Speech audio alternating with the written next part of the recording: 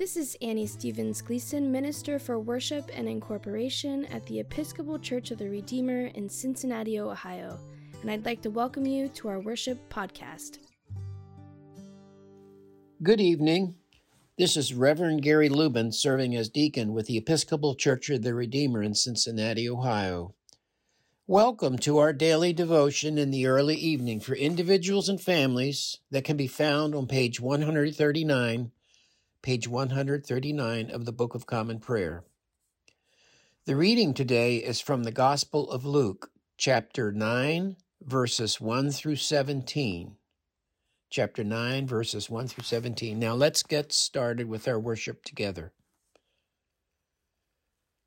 O gracious light, pure brightness of the ever-living Father in heaven, O Jesus Christ, holy and blessed.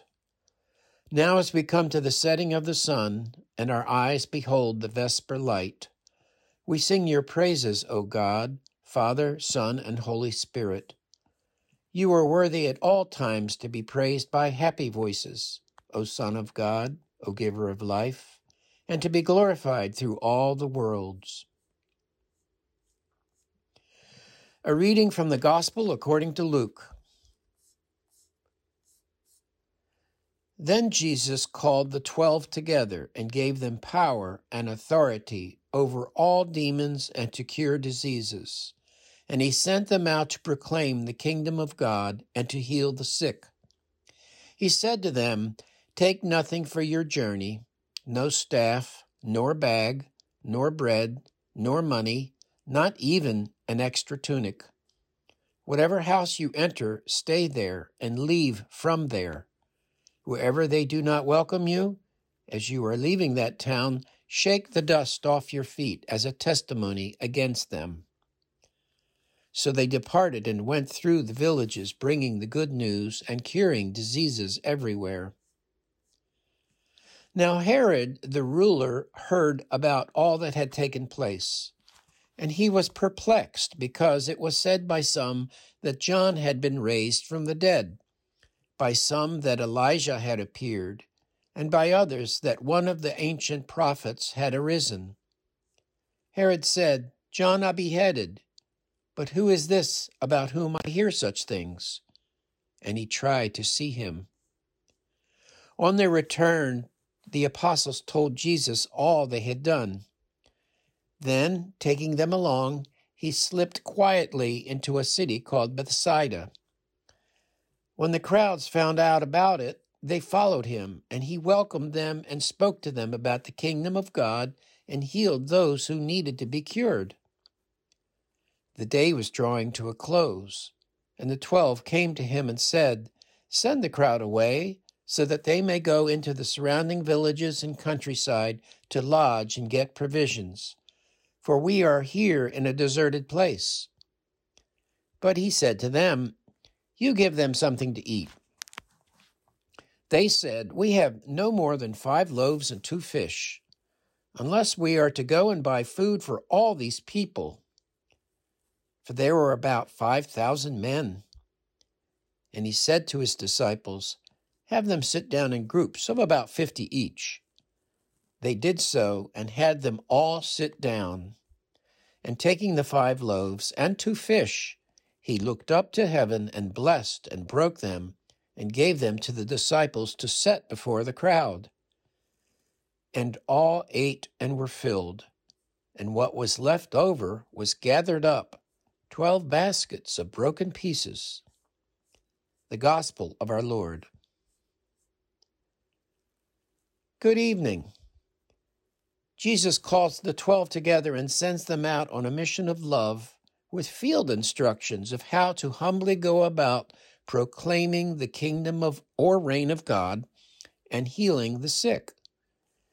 And they did just that, bringing to the front lines of life to all people, but especially to the last, least, lost, lonely, and left out, bringing them the good news of God's love dramatically demonstrated by the healing of those needy who wanted to be cured. In one way or another, I think that includes all of us. I mean, who doesn't want to be cured? It includes me for sure.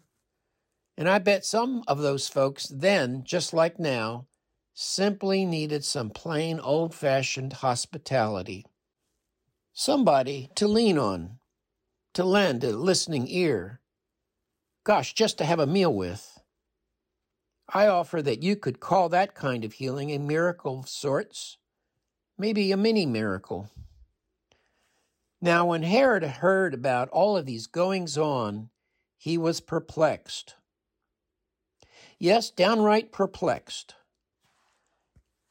The original Greek word used here for perplexed is diapareo, which variously means to be in doubt, not to know which way to turn, to be at a loss with oneself, not to know how to decide or what to do, to be without resources, to be in straits, maybe dire straits, to be left wanting, even to be embarrassed. It can mean all those things. Now, we don't want to embarrass a guy like Herod, do we?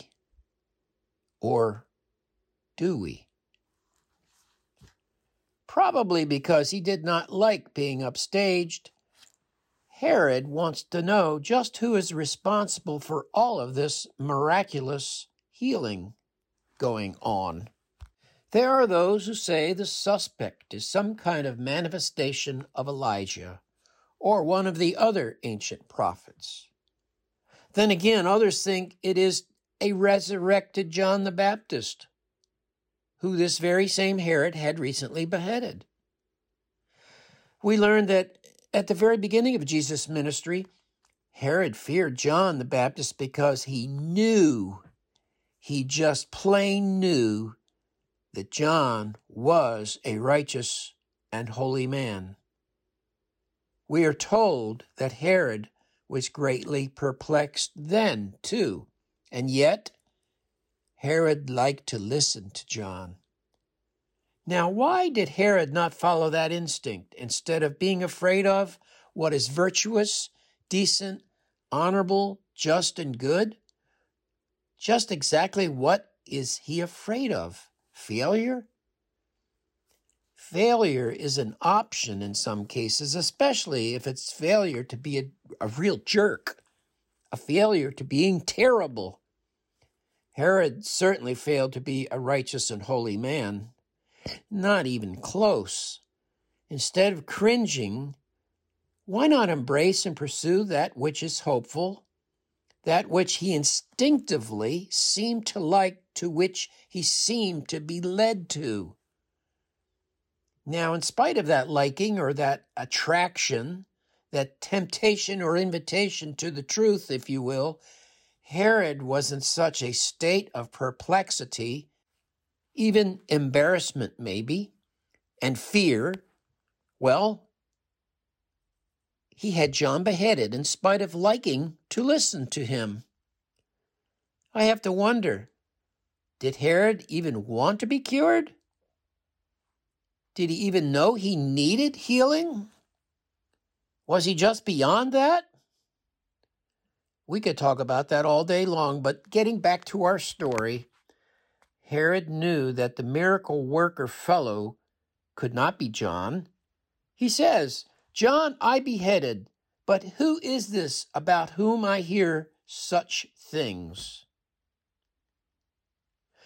Well, then we're told that Herod tries to see Jesus in person. Be careful, Jesus. And Jesus is careful because his time had not yet come. Herod was flummoxed, puzzled, bewildered, confused, confounded, stumped, maybe even mystified and stunned by all that he had heard about Jesus. And well, he may not have known it, but also the work of the disciples. In a word, he was perplexed, but still drawn to the righteous and holy. Herod was very curious, looking for a chance to meet Jesus, to see him in action. I wonder if he knew, like we do, there were those 12 followers of Jesus in action. What do you think? Eventually, along with Pilate, during that tag team charade of the trial of Jesus, Herod does get his wish to meet Jesus, to see him in action. I wonder if he knew, like we do, that there were those 12 followers of Jesus in action. What do you think? Eventually, along with Pilate, during that tag team charade of the trial of Jesus, Herod does get his wish to meet and to listen to Jesus.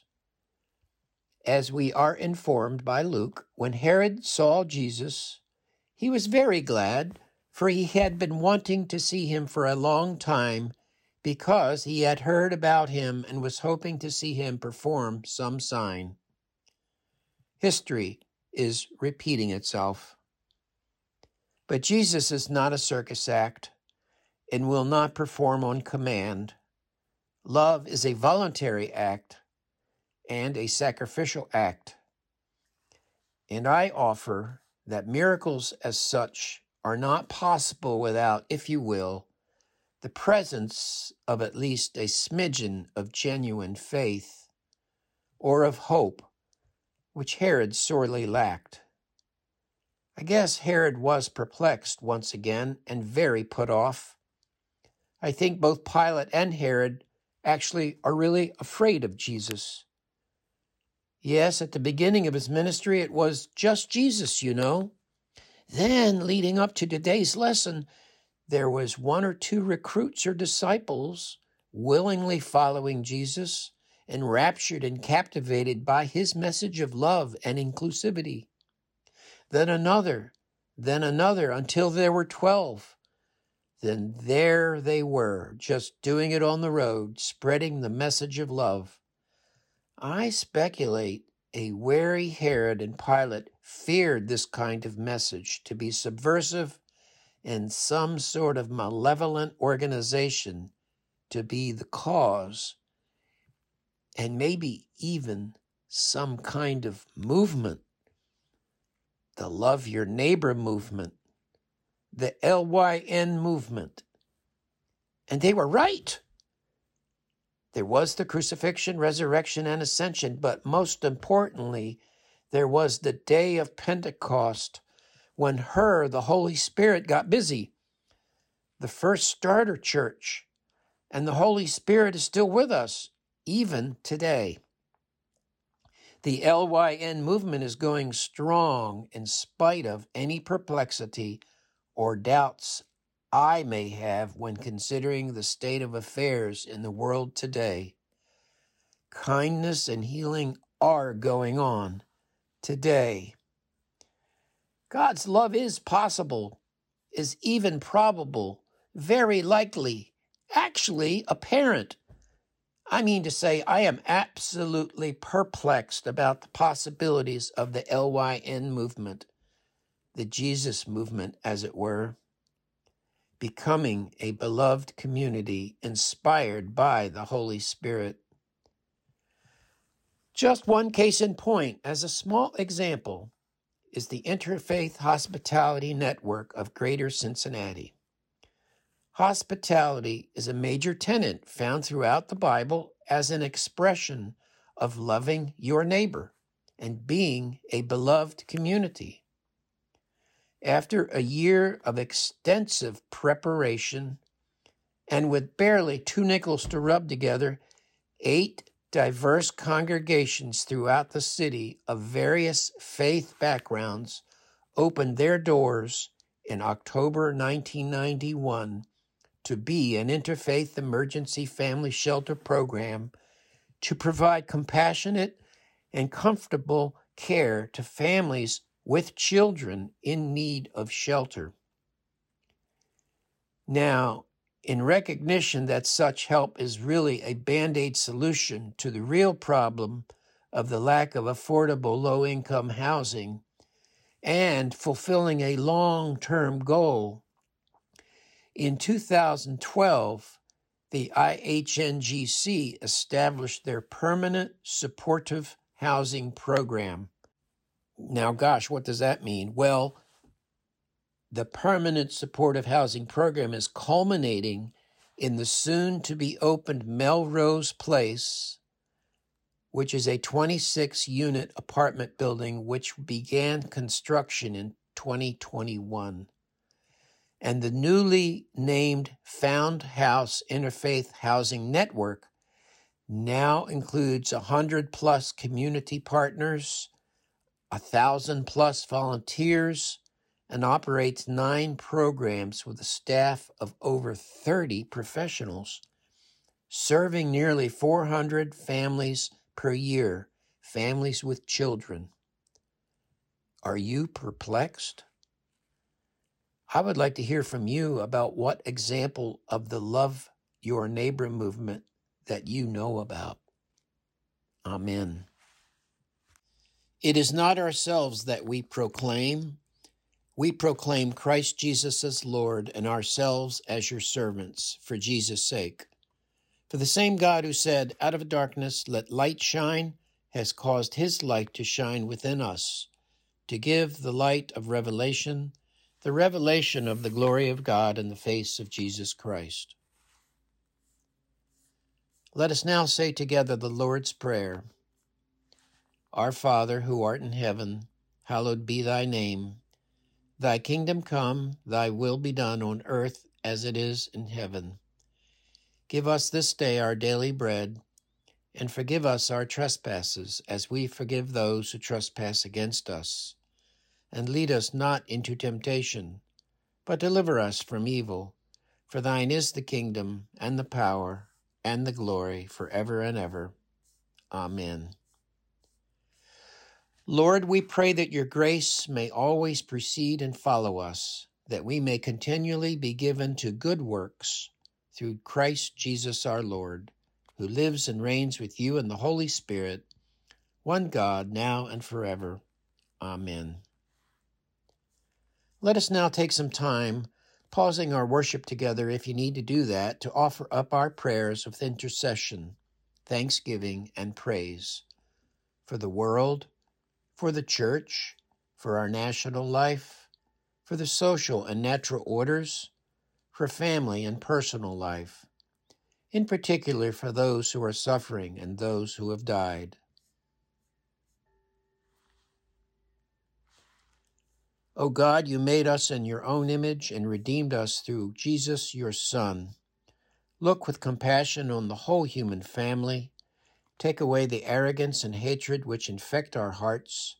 Break down the walls that separate us. Unite us in bonds of love, and work through our struggle and confusion to accomplish your purposes on earth, that in your good time all nations and all the peoples of the one human race may serve you in harmony around your heavenly throne. Through Jesus Christ our Lord. Amen.